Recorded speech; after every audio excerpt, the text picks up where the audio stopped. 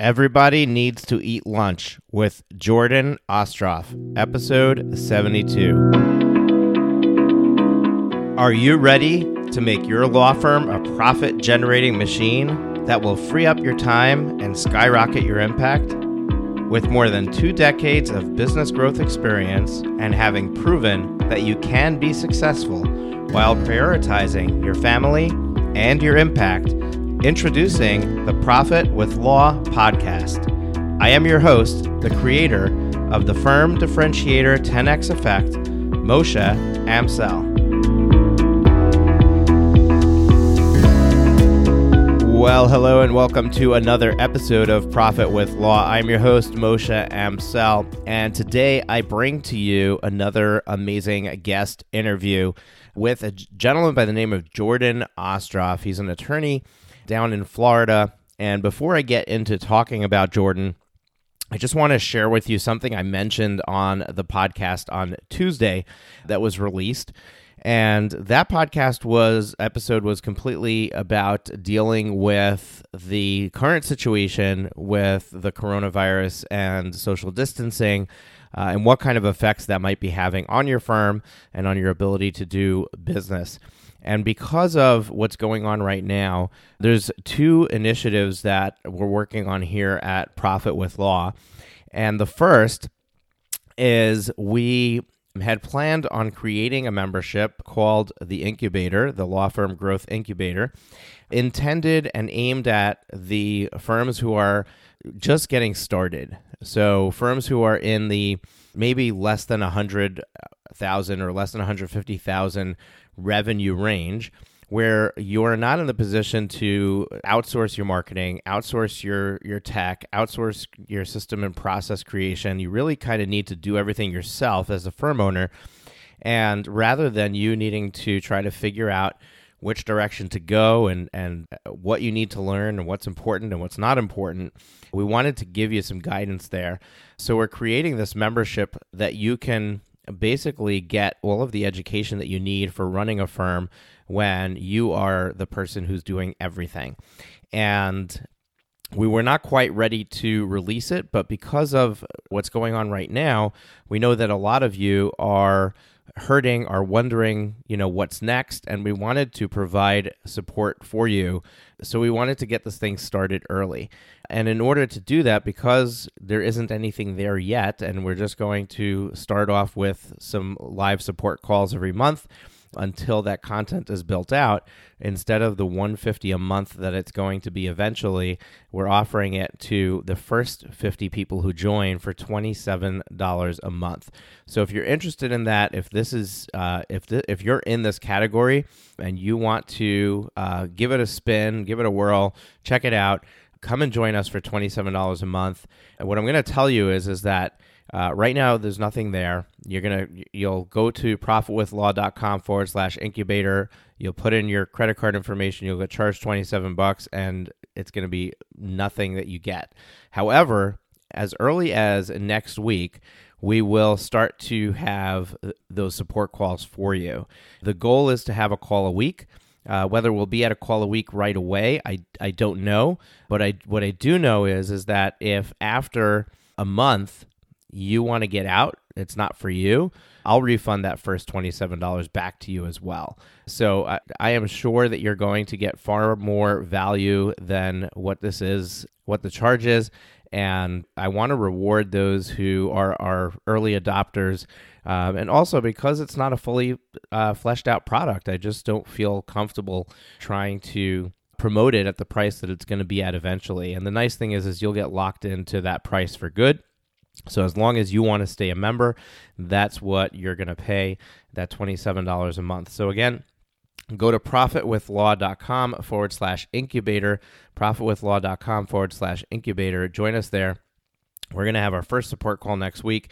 And if I could pull it off and make it work, it's going to be all about what you can do right now, even if there are no clients to be had, to set yourself up for success with marketing efforts that you can do now that's going to set the foundation for when this thing turns around to have that book of business pick right up and get into action. So That being said, that's one thing we have going on. The second thing that we have going on is we have a series of live streams we're going to be kicking off starting on Monday.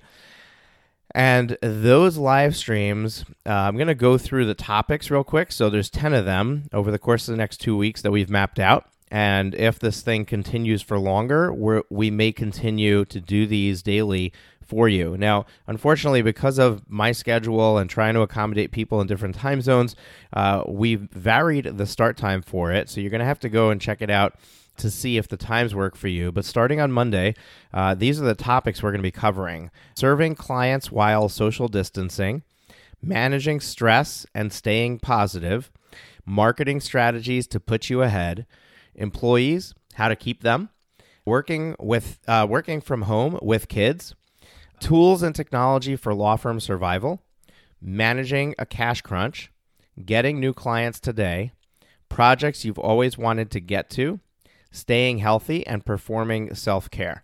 Those are the 10 topics we have lined up right now. If you have a topic that you would love to see us bring onto these live streams and talk about, you have a challenge that you're working through that might be helpful for others as well, definitely drop us an email at info@dreambuilderfinancial.com. Now, I'm going to be dropping a bunch of links and a bunch of emails and all of that throughout this episode, so always you can go to the show notes page to get those links. Everything's going to be linked up for you, and you get there at profitwithlaw.com/072 for episode 72. profitwithlaw.com/072. We also try to have everything clickable in the description of the show. That's a fairly new feature that the podcast players have. As far as I know, it works for me on my phone, and hopefully it works for you on yours, so you might not even have to go to the website. You probably could just click the link from there. So if you want to get notified when we are going live for these sessions, you want to check the times and dates for these sessions, you're interested in attending these live streams in any which way, shape, or form, you definitely want to go to profitwithlaw.com/COVID, COVID, profitwithlaw.com/COVID, and that will take you to a page where we've got all of this mapped out. You've got your dates, your times, the topics, and you can put in your name and email address there. And what we'll do is we'll email you for when each of these goes live, and we'll also send you an email with instructions of how to connect to them. So we're going to be trying to multicast this on different social platforms. I don't know if the tech is all going to work in our favor, but we'll give you instructions in that email of how to attend these live sessions. I'm really excited about this opportunity. We have some great experts coming onto the show with us, so we're going to be doing those live streams live, which means that there'll probably be a time for a Q&A at the end of each one where you can actually ask the experts who are on about the topic at hand. So we're here to support you, and this is going to be a wonderful opportunity to join with us and get help us get you through this current crisis. So we're about to go live here with the interview with Jordan Ostroff. Let me just tell you briefly what we're going to talk about and a little bit about Jordan. So Jordan really likes to analyze, do the analytics in marketing. He started a marketing company called Legalese Marketing. That was a byproduct of him needing to really figure out how to successfully market his own law firm. Interestingly, his wife is an attorney too. They're partners in the firm. And Legalese Marketing serves clients that have $5,000 a month or more in their marketing budget. If you have less than $5,000 in your budget, definitely listen, because I ask Jordan that exact question about 3/4 of the way through the interview to basically ask him his advice for somebody who does not have that budget, can't outsource to somebody else. What should they do with their marketing? So this is a fun conversation. I like Jordan a lot. We connected very well, and I think you're going to really enjoy the content of this episode. I think it's going to hit home for a lot of you. Marketing is always something that we want to learn more about. Perhaps we're struggling with. We definitely want to figure out how to bring in more clients. Business development intake is always a big deal. So whenever I can have a marketing expert on the podcast, I think it's great. Even if Sometimes they might have conflicting information. Each one has something to share that you can glean value from. So let me give you the official intro, the official bio here for Jordan. I'll read it off, and then without wasting any more of your time, I'm going to introduce Jordan and bring him on here. Jordan Ostroff started Jordan Law Firm in 2015 with a goal to do things a different way. After years as a prosecutor, he saw some really excellent attorneys, but saw way fewer of them really leveraging technology and systems to build a great business. As this idea continued to snowball, he spent hundreds of thousands of dollars on back advertising and was left with two options: really commit to this plan and learn how to market as well, or quit and go do something else. Over the next few years, he built the firm from just him in one small office to a team of 10 across Central Florida. He then started working with other lawyers to help train them on systems and marketing, and eventually rolled out Legalese Marketing, a holistic law marketing company that focuses not on leads, but on hired clients and consistency in the law firm experience. When he's not running one of those companies, Jordan spends a lot of time with his wife and son at SeaWorld, the Science Center, or just digging in the dirt outside. Jordan has a good sense of humor. Some of it may have come out in this episode, but I see a lot of it online. I interact with him socially, so I am looking forward to your feedback on this show. Enjoy it. Here is that interview with Jordan. Jordan, welcome to the show. Thank you so much for having me. It's absolutely my pleasure, and I appreciate you taking the time to do this interview with me. I came across you in one of the amazing Facebook groups out there for law firm owners, and something that you said or were doing triggered me to reach out to you and say, hey, let's chat on the show. And now that you're here, I'd like to know more about you, and I'm sure my audience would as well. So let's just start off with the basics. Just give me a little bit of an insight into your journey as a lawyer, becoming a law firm owner, and also this Legalese Marketing. Like, what is it and how did it come about? So I might have thrown too much at you there with that one question, but paint the broad strokes for us. You want me to tell the story of me? I think that as a lawyer and a business owner, if you can't talk about yourself, then maybe you need to find a different profession. So for me, I grew up in South Florida, came up to Orlando to go to the University of Central Florida, haven't left Orlando since, just, fell in love with the town, went to law school here, was a prosecutor here, got married here, had my firm here, etc. So for me, I knew the whole time that I wanted to be a prosecutor.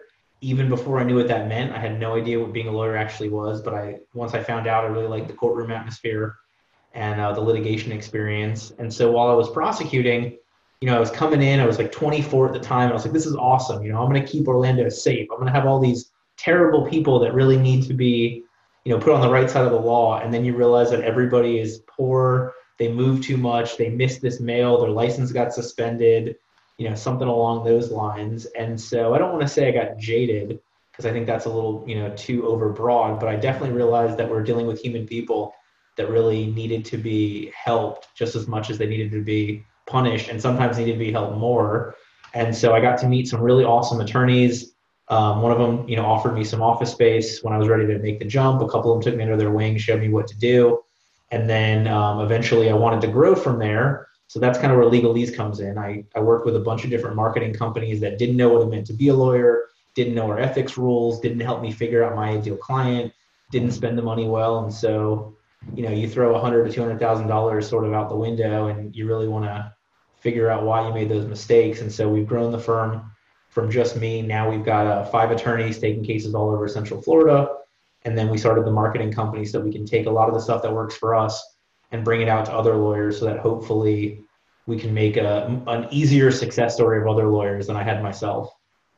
Yeah, absolutely. And marketing is just something that, every business owner struggles with the right marketing for them, but I think law firm owners specifically struggle with marketing, navigating which is the right step and when is the right time to bring on a marketing agency. But going back to your story real quick, I have a question before we jump into maybe perhaps a marketing discussion.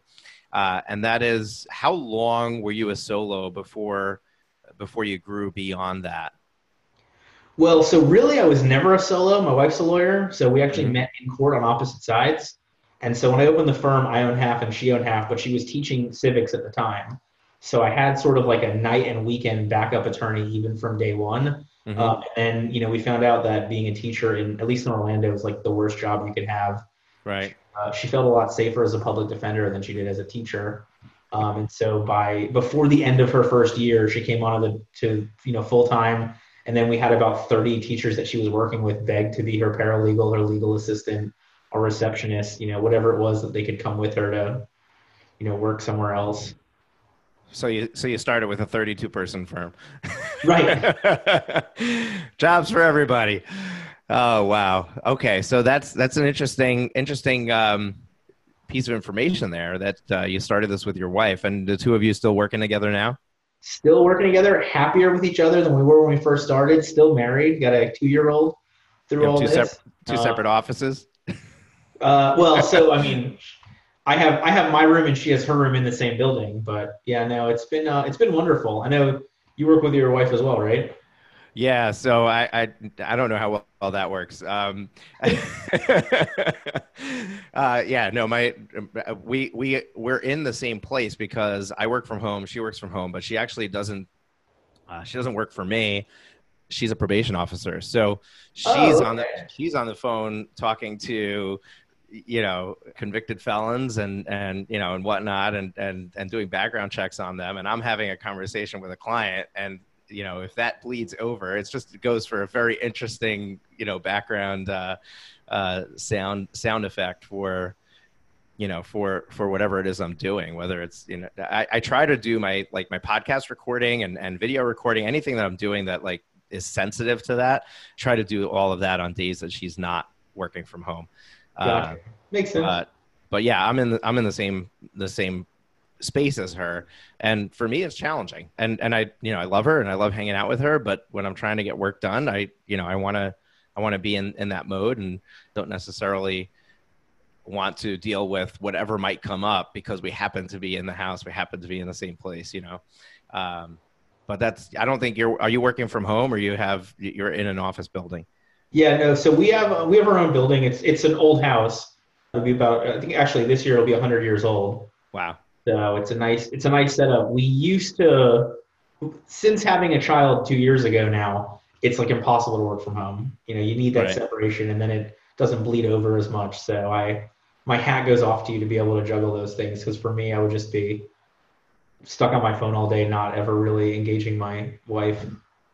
Yeah, it's definitely a challenge, but I don't know that I want to focus this interview on that topic. We certainly can cover that, but I want to get back to what I think our listeners are going to be more interested in hearing about, which is your journey into not just marketing and understanding marketing, but starting a marketing firm behind it, and that's an interesting path to take. I guess a lot of people, when they get enough knowledge about something, if you're an entrepreneur, if you're just of that mindset, you're like, okay, well, now that I know this, why don't I offer this for somebody else? What did that journey look like? What were the wrong turns, like the biggest wrong turns that you took with marketing, and what do you do differently with your clients today that you wish you would have known when you started out? So let me flip that question the opposite way because it's easier to answer it that way. Mm-hmm. Biggest thing really that we do more than anything else is we will train and teach people about marketing. And so I'm convinced that you're going to have a better answer to your marketing needs than I can ever come up with. But I know the 10 or 15 questions that we need to ask so that we can really drill it all down to what's going to make the most sense for you with your clients, with your type of law, with your industry, with your area, all those things. So because my biggest problem was everybody was more than happy to take my money, none of them really wanted to know what I really wanted.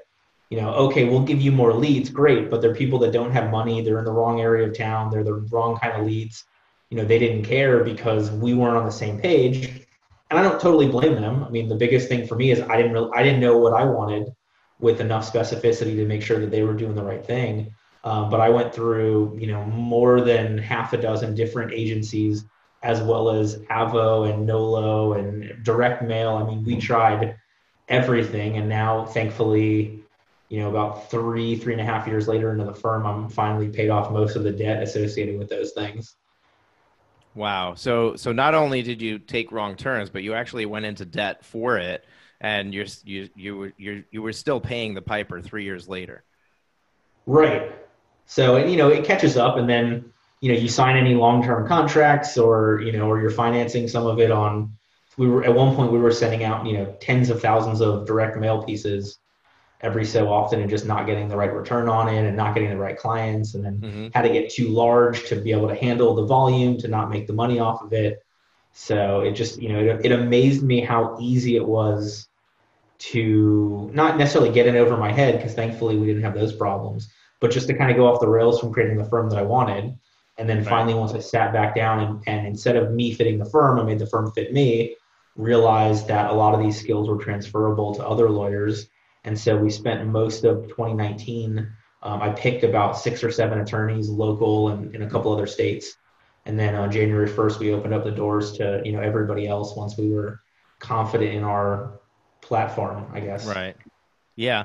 One of the things that I harp on all the time in podcasts, when I'm doing coaching, when I'm having conversations with people, free coaching sessions, is the need to hone in on a very particular niche that you're going to serve.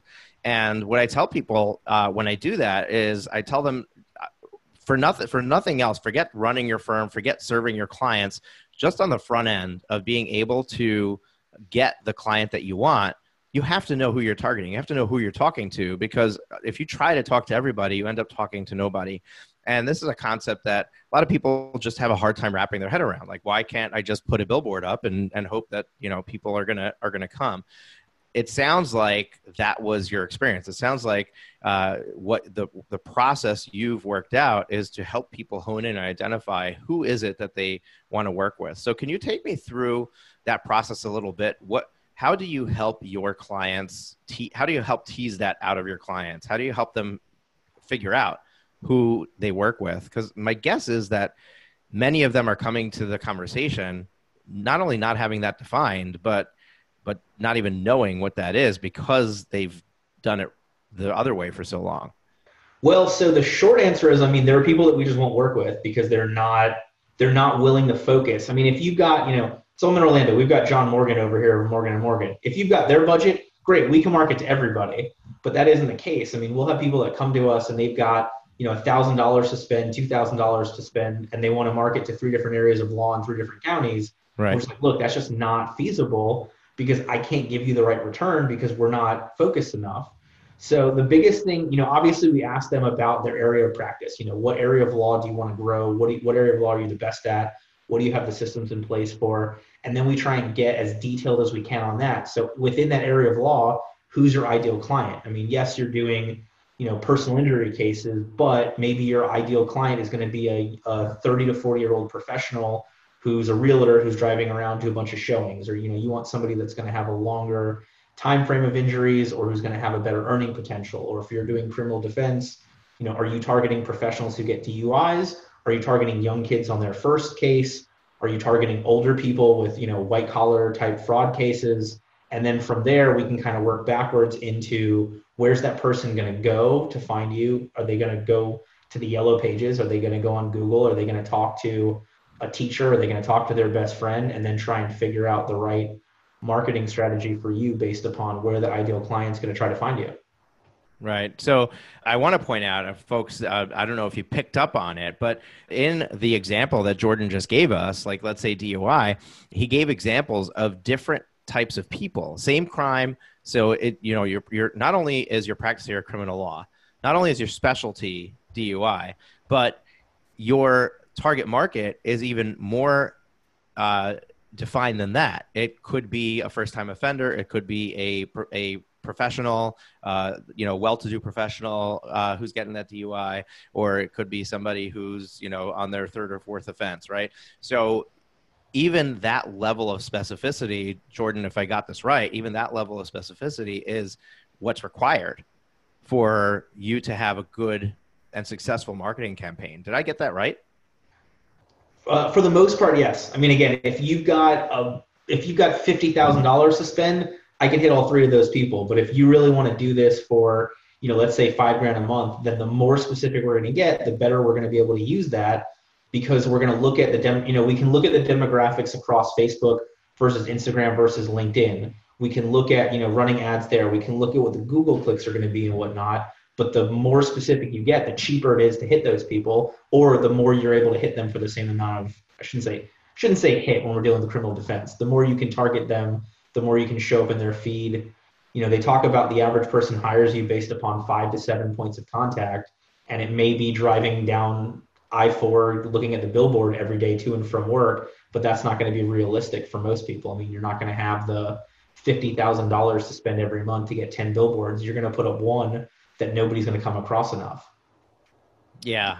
I actually talk in one of my episodes about there's a particular attorney that's got billboards all over. I'm in the New York area. So all around the New York City, like the suburbs, all the highways, there's billboards literally all over the place with this attorney's name on it. It just has his name and it says attorney at law. It doesn't say anything about what he does, doesn't have a phone number, and it gets me every time that I see it. I'm like, how many people are actually looking up this guy's name and looking to see what he does? Like, it's got to be the biggest waste of a marketing budget possible to have it's literally everywhere. There's got to be hundreds of these billboards. And no contact info. No, nothing. Just his name and attorney at law. Okay. So I would love to, maybe one day I'll reach out to him and contact him and see if I can get him on the show. I'd love to know, how that campaign is paying off. And, who knows, maybe he had a big accounts receivable and the person paid him off of billboard ads, you never know. Even then, if they're not worth it, I'd rather have nothing than, I don't know. I mean, the whole point of marketing is to not make people have to make more work to determine that they want to hire you. It's to get them, to get them pre-sold on you and then to get them to contacting you when they're ready to buy. And it seems like that's way more complicated than it's worth. Yeah. And even if nothing else, put your practice area on there, like put what kind of attorney you are. But anyway, I digress. So going back to our conversation where we were talking about, specificity of marketing and as it relates to budget, you threw out some examples about the different places that you would market. Is your focus primarily on digital marketing, on social and Google and stuff like that? What else do you deal with when it comes to marketing? So we actually take a holistic approach. And our ideal client, I'm going to set up Lawmatics as an intake system for them. And then that way we can track not only the total leads, but which of those hire. And then it's easier for them to follow through the case the whole way through. So by tracking that, then we're seeing all right, you're going to get 15 leads from this Google ad. From this Google ad, you only get 6. But on the one you get 6, all 6 hire. On the one you get 15, you're only signing up 3. So you're spending so much more time to weed through it. And so we're not necessarily focused on it has to be Google ads or it has to be Facebook or it has to be anything along those lines. We're focused on working together to come up with what we think is the best opportunity for them to be successful. At the end of the day, this is an art. It's not a science. Nobody can guarantee that the phone's going to ring, that they're going to be great clients. But at least then we're like, all right, we took a shot. We took the right shot in the right place. And so maybe, if they're looking for college kids because they do academic issues, then maybe we're targeting Instagram a lot more to put some ads over there, and then we can track through on the different UTMs, as well as I try to work with people to also help them build a referral base, because at the end of the day, referrals, I think, create the most long-term success. It's difficult to hit the ground running on referrals, but nothing prevents the big firm down the street from coming into your area and spending $100,000 a month on Google ads, or crushing your Facebook ads, or the Florida bar just changed the lawyer requirements on running targeted ads to increase the requirements for the ads to make them almost not effective at all. We want you to have that consistent base of referrals at the end, but a lot of people need money faster. So we can help you get that caseload to grow that allows you to, focus or follow up correctly and then track the leads to see which campaigns are getting you the best ones. Yeah. So a couple of things you said triggered some questions. So hopefully we'll get through all of them and I'll remember all of them. But the first one being, so somebody comes through the door and you determine that, okay, our best course of action is plan A. How long does it take to determine if plan A is working, and when do you switch to plan B? And asked differently, if somebody starts working with you or with any marketing agency, what is a good time frame for them to allow for things to start to work? Because my guess is that you said it's an art, not a science. And so it's a matter of testing to see what's going to work and then playing with it, tweaking it. And I think that part of the problem might be people giving up too quickly. Oh, I hired you to do marketing. Right. 3 months, the phone hasn't rang. So you're not doing a good job. I'm going to go find another person. In the meantime, had they waited 3 more months, maybe the phone would have been ringing off the hook. So can you shed any light on what that looks like, the time frame from when you bring somebody in until there's a good chance you're not seeing results, maybe it's time to move on, or this is how long you should expect before starting to see results? So the more data that they already have, the easier it is to do those things faster. So if we're working, we've worked with people that have run firms for as long as I've been alive. And thankfully, at some point, they tracked at least like a P&L every month or something like that. And so we could see that, okay, March is their best month every year. June's their worst month every year. So if we're going to run those ads from March to June, we're going to see a downturn. But if less of a downturn than they normally see, that's better for them. If you're coming in from nothing, I would say if you're coming from nothing and you are the type of lawyer where your clients pay you with tax returns, then we want to shoot for about a 3-month window that hopefully involves the tax return season, like right now. If you're doing SEO, I don't like people messing with SEO in less than 6 months, just because there's so many different things that we can and can't control when it comes to Google. But in terms of those ads, the Facebook ads, the Google ads, something along those lines, 3 months is a good time frame. And we're always going to try, for the most part, I'd like to try 3 different plans at once. And so that might be 3 different ads with different wording, different language, different calls to action. And then we can track those for 3 months and all right, ad A did nothing at all in that time frame. Great, we're done. Ad B got a lot of leads but didn't close as much. So can we tweak it a little bit to make it sell better? Ad C didn't generate as much leads but generated more closing people. What is it about ad C that may have appealed to? Was it where we had it? Is it how we phrased it? Whatever. And then we'll just keep trying and, in essence, split testing things over and over again to keep everything going as best as possible. Okay, awesome. And what size firm, revenue or marketing budget is the bare minimum where somebody can start to hire an outside marketer? If somebody's brand new out of the gate, unless they have money that they're investing in their firm, chances are they've got to do a more guerrilla marketing, hands-on approach, which I want to ask you about separately. But at some point, it's worthwhile for them to start to invest in marketing and bring a marketer on board. What is that? Is there a key metric that they should be looking at to determine whether it's time for them? So it's going to be a little bit different based upon your city, based upon how you want to target. I mean, if you want to run PI ads, those are going to be a lot more expensive than running bankruptcy ads or something along those lines. I would say the ballpark's $5,000 a month, and that's not to say that we won't work with people for less than that. And obviously the more you have over that, the more we can do with it. But I would say that's about the range that you're looking for to be able to get something going with consistency. You'll have plenty of companies that will sell you SEO services for $1,000 or $1,500 a month, but they might be doing only one blog post. And then if you look at, what's it going to take to rank in your area, they may have you rank for the 700th best keyword, and they can't get you, close to page 1 for the top 600 because of what you're spending. And then you're basically throwing the money out the window because they can't do enough for that, which makes total sense. I think everybody should value their time, but I think marketing companies should be selling you on the next 30 years of your firm, not on the next 3 to 4 years of you going through this contract. Right. So $5,000 a month in marketing budget. I got that correct, right?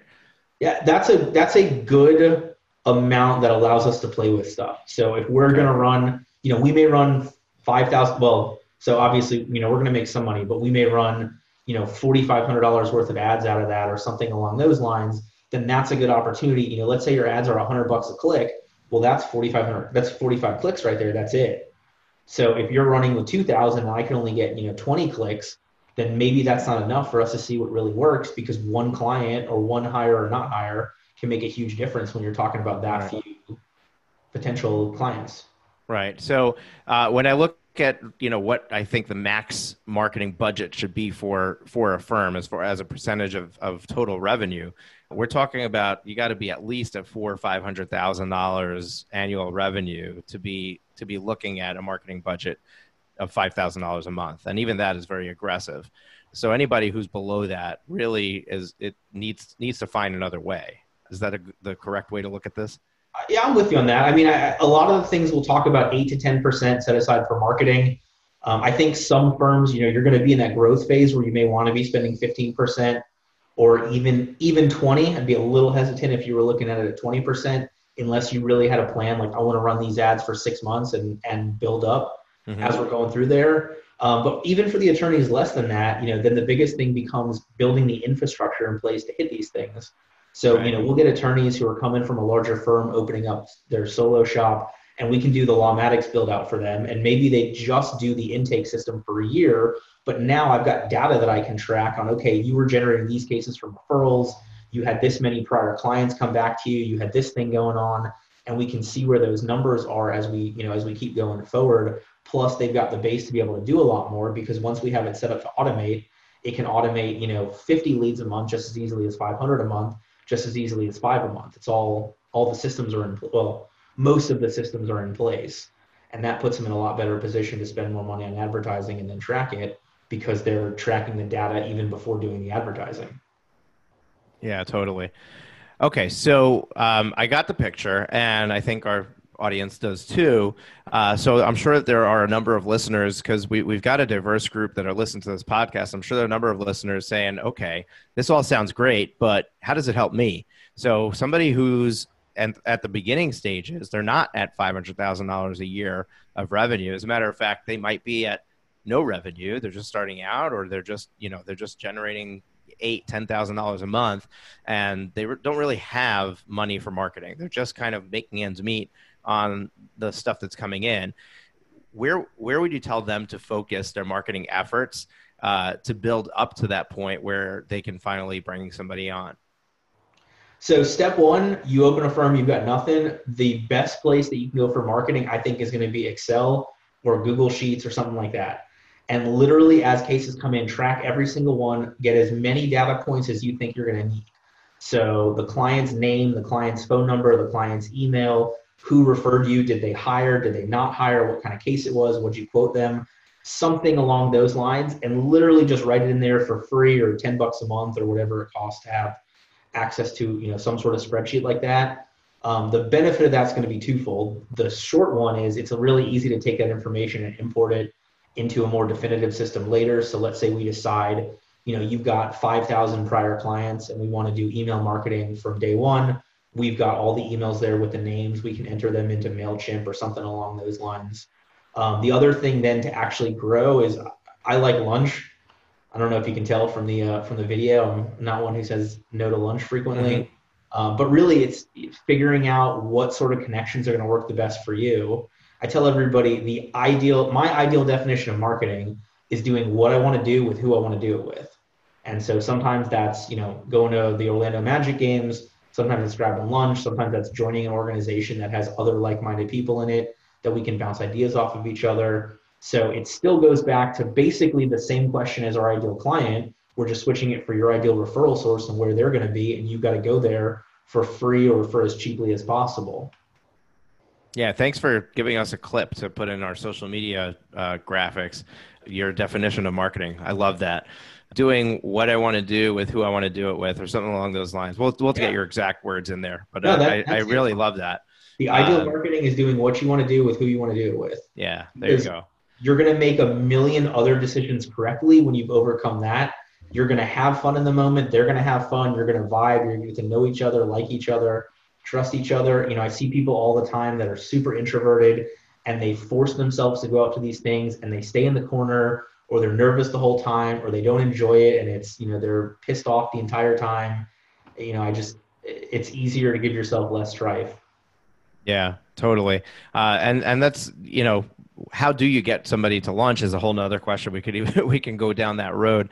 But what I tell my coaching clients is, you're in this guerrilla marketing kind of phase where you just kind of need to try everything and see what sticks, and just, whether it's picking up the phone, whether it's shaking hands with people at networking events, whether it's, just going to other attorneys who might not be, there's going to be some work that they're not interested in doing, and let them send you the work that they're not interested in. Their leftovers can be your meal. And that's, you just got to get started somewhere and have a place for the dollars to start coming in, start creating a name for yourself and building that book of business. Some people are lucky enough to walk in with, bringing clients from their previous firm and walk in with a book of business. But if you're not, and you don't have a network, you just got to start creating it. And don't hide behind that. Oh, I don't have a network. I don't, I'm an introvert. All of those things are really just excuses you're giving yourself to shy away from the things that you need to do to make it happen. So I want to ask you, Jordan, you mentioned Lawmatics a number of times. I understand Lawmatics is a CRM system to keep track of those sales that are coming in, make sure you're not dropping the ball, stay on top of your whatever system you use to go after leads and stay on top of the next step, and make sure that you're staying in touch with them. Tell me a little bit about that system. There's others out there. I know that Clio's got one. They made a purchase and it's now Clio Grow. How do those systems compare? How do you choose Lawmatics? What's the benefit of that one? Does it integrate with other applications? Just give me a little rundown on that piece of software itself. So I get no financial benefit from Lawmatics. Well, I shouldn't say that. Lawmatics gives me no direct financial benefit. I have saved thousands and thousands of dollars by using their program because I didn't have to hire more staff because we closed more cases, et cetera. In 8-something years of being an attorney, Lawmatics is the only program I've ever seen that was geared for attorneys that I thought, oh my God, this does more than I expected, as opposed to this does way less than I expected, as opposed to they're giving me a 300% markup because this is lawyer focused, even though this is basically Smokeball, just made for lawyers when I could get Smokeball for free or almost free. So what I love about Lawmatics is it's hardwired to do the intake, but through that, it'll automate text messages to clients. It'll automate emails to clients.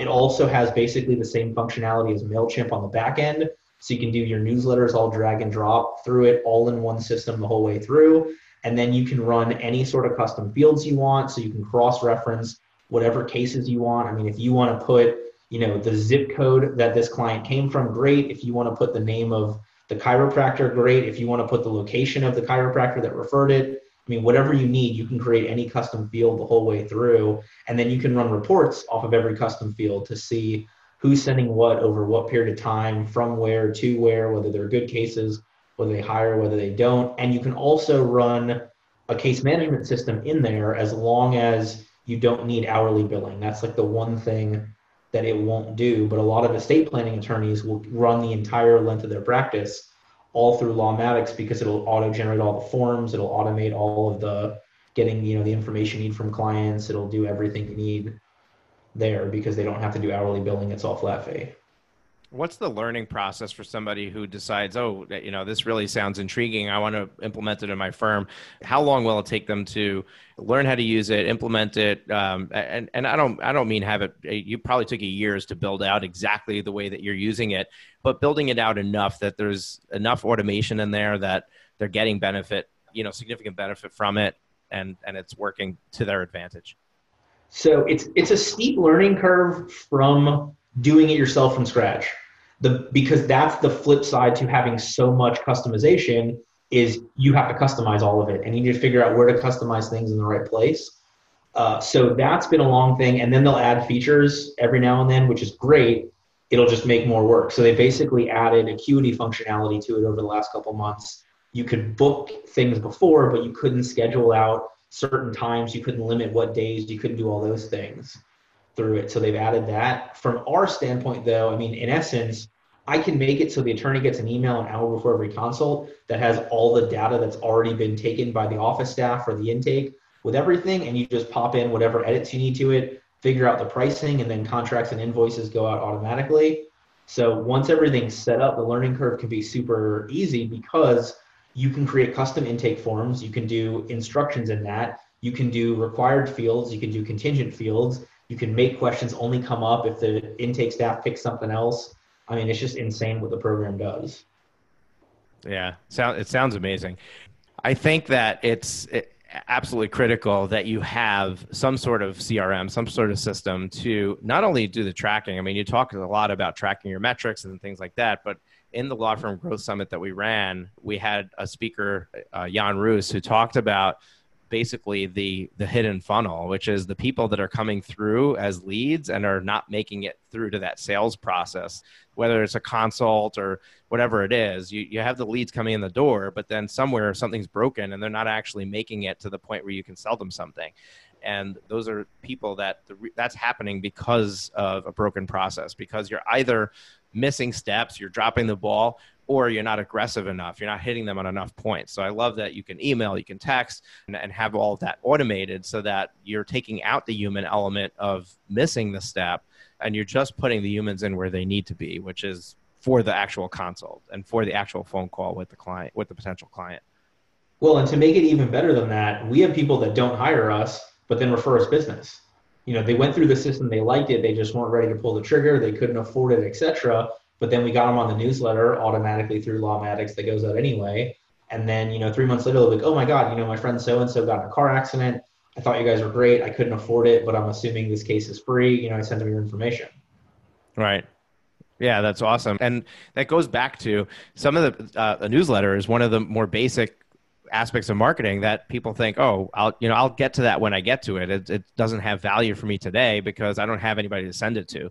But if that list grows over time and you just keep sending that newsletter out, if you're consistent about it, it's kind of like this podcast, right? If I had recorded a few episodes back in March of last year and then let it sit for 6 months and recorded a few more episodes, let it sit, I'd have nobody listening to it. But I came back every week and kept recording those episodes, kept putting them out week after week. And that grew my audience. People are listening to it. And eventually there's enough people listening to it that I have a steady flow of clients coming in for my business and I don't need to worry about it. That can happen with the newsletter just from all the people that you've been exposed to. Well, did you see, to give a shout out to two other Max Law members, Ernie the attorney and John Rafferty did a podcast for Ernie's Law Firm Autopilot about email marketing. Have you seen that? Yeah, I saw them mention it. I didn't listen to it. Oh, so John Rafferty, who's in the Max Law group as well, put together this email. It's like legal tidbits. Literally, there might be 50 words in this email. And it's just, this is an interesting case that came up. Here's 3 cases I'm working on. See you next month.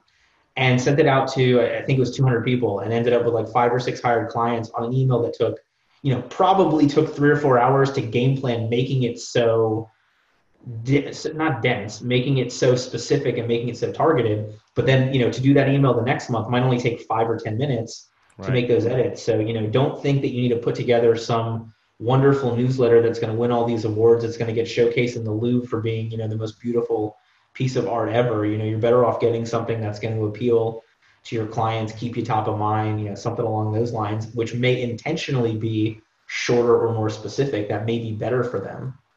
Yeah.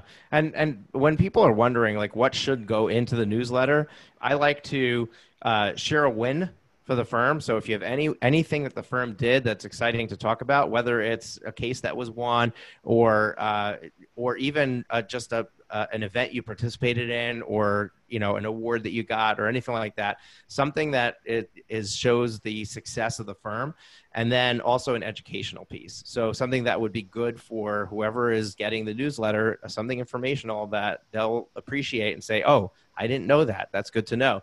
Just those 2 pieces of information, that's enough. Like, it doesn't need to be, we call it a newsletter, but it doesn't need to be like 7 articles that they have to click through and go to. It just needs to provide some level of value that somebody is interested in opening up the next one. Yeah. And honestly, one of the best ones that we got from our, like, response wise, we did like the 4 or 5 nicest pumpkin patches within an hour of Orlando. And we had like 15 people that sent us pictures of their kids at the pumpkin patch, wrote back how great it was. They enjoyed the time. Has absolutely nothing to do with any law, but it let me know that at least 15 people read the newsletter. Right. Absolutely.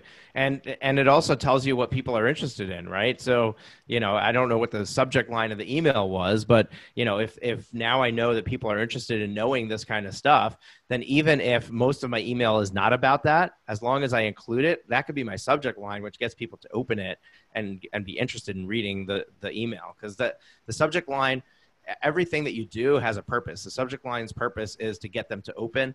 The first paragraph's purpose is to get them to read the rest of the email. The email's purpose is to get them to take the next action, whatever the desired action is. So you have to just keep that in mind. Like, the first step is get somebody interested in opening the email, which is quite a battle these days. So if you can come up with ideas like that, where, you know, they see it and they're like, this law firm is sending me this, but it's about pumpkin patches in Orlando. Let me check this out. You know, that's something that'll help increase your open rate. Right. Well, and so like from the marketing company side, we're working on an email ad that basically says, "Oh no, another stupid marketing company trying to sell me stuff," as the tagline. Right. So, you know, just I like zigging when other people zag. I like putting a little bit of humor into it, and I think that makes memorability as well as engagement. Yeah. My friend Andy Stickle does this, and I don't know where he resides in your world of competition for marketing, but his tagline is to not be taken by marketing companies. I forget exactly the wording of it. I have to go back and find it. Taken advantage of. Yeah, I mean, Andy, listen, yes, we're competing over the same people. If I lose somebody to Social Firestarter, I'm so much happier than losing them to some, 16-year-old in their parents' basement just pulling money from attorneys left and right. So, yeah, and that's the thing is what I've found in the legal space is confusion about who is a good marketer, right? So there's a ton of marketing agencies, and it's gotten more crowded. Like, there's a ton of marketing agencies that specifically say, I market for law firms. Like, that's my thing. And they're not all good. They don't all do a good job. And that's part of the problem is figuring that out and needing to weed through all of these options and find the good ones, find the diamond in the rough, and find the right one to work with. And it's something that my clients struggle with. And, maybe ultimately one day we'll have a list of vendors, preferred vendors that we recommend that you work with, and that might help. But it is something that people struggle with. So knowing who the good ones are out there is an important piece of the puzzle for sure. Well, the beauty of it is literally every business has the same problems. At the end of the day, we all want to make more money for less work, or at least for easier work. And so a huge component of that is marketing. The more cases that come in, the better those cases are, the better those clients are, the more the value is, the less work you have to do, or the easier the work is to do. And that's everybody. I mean, go talk to brewery owners, go talk to insurance people, go talk to, tax attorneys or accountants or bookkeepers. Everyone's going to have the same thing. Yeah, absolutely. And it's the same conundrum, right? So trying to figure that out. And I think a lot of it is learning. A lot of it is you got to get into the weeds. You got to understand your market. You got to understand your geographic region, your options. And some of that will get assisted with a marketing agency and, let them do what they do best. But you also need to understand what's going on. You can't just hand it off to somebody and say, here, you do it, and then I can just run my law practice and not worry about it. You really need to understand what they're doing and how to know whether it's working or not, and whether you need to do other things in addition to it, and what's required of you to make them a success. Yeah, absolutely. I think that at least for me, that's the goal. The goal is to be able to be fully hands off, but that's not a 6-month goal. That's not a year goal. That might be a 3-year goal, for a 2 or 3-year goal for, you find the right marketing company. But who knows, tomorrow they could pass a law or change a statute that completely undermines your entire case, and the marketing stuff, you need to completely change avenues, which is unfortunate. Yeah. That's the reality that we live in. Yeah, unfortunately that does happen. And my background's accounting, and, Trump came in and new tax law, and all of a sudden, accountants thought, oh my gosh, we're going to be out of business, simplifying the tax code. Turns out that he, really gave us this Section 199A, the QBI deduction, which creates all kinds of business for accountants. But you never know. You never know when something is going to significantly affect your business, your industry, your ability to make money, and you need to be ready to pivot. I'm a big proponent of focusing in on one practice area and one niche. But ultimately, once you've conquered that practice area, you've conquered that niche, there's nothing wrong with adding another one. because you've now figured out all the pieces you need to figure out. Let that piece run, and now just start again with another niche or another practice area. And then this way, you're also spreading yourself. You're not having all your eggs in one basket, where if the law changes, if things change, the landscape changes, you're not stuck with your entire practice drying up. So, Jordan, one of the things that you're going to come across, or you've already come across, is you're the marketing guy, right? And you help a law firm bring leads in. But if they don't do a good job in closing those leads, then essentially they might turn around and say, hey, you're not doing a good job. So what do you do to filter those people out at the onset? What do you do to help them in that process to make sure that they actually do have a journey that will lead to a close, or do you not get involved in that at all? No, I mean, that's a huge component of setting up Lawmatics for them. I mean, they may be the worst salesperson in the world, but if we write really good drip campaigns about, prior great reviews they've had and awards that they've won and what sets them apart from the attorney down the street, then, them just being a nice person over the phone or at that consultation may be enough, because we're supporting you with the sales stuff. I'm not a big Clio fan. I know you mentioned about them bringing, buying out Lexicata for Clio Grow, but Clio does their year-end legal trends, and I think that's one of the best studies done on attorneys. And it found like 68% of attorneys don't follow up. And so there, you're sitting right there, and if somebody sits down with 3 attorneys, statistically 2 of them will never go back to that client or potential client to try and follow up. If I can make you the one who does, then you may get a close solely because there was a follow-up email. And it may not matter what the email says. The email could say, hey, hope you have a good day. I'm wearing pants today. Click here to pay us the retainer. But that may be enough for somebody when every other attorney never comes back to them. Right. Yeah, that's a really, really good point. And something we spoke about a lot when that trends report came out back in November of last year. And was also a good piece for my friend Maddie Martin from Smith AI to try to convince people to take on their virtual reception service, because right. Not having, they take over not just the answering of the call, but also some of that follow up during the sales process and communication on the website with the chatbot. So there's definitely things that you can do to enhance the interaction that somebody is having with your firm. All right. So Jordan, as we are wrapping up time here, running out of time, this has been a great conversation. Any final pieces of information that you want to share with our audience? Any, top tips, something lasting that they can take and do something with today to say, okay, if I do this one thing, that's going to make a difference for me. What do you think? So that's it's a tough question. The softballs sometimes are the hardest ones to hit. The biggest thing for me to give somebody advice right now that they can do something for free is, you tell your clients why they should hire you.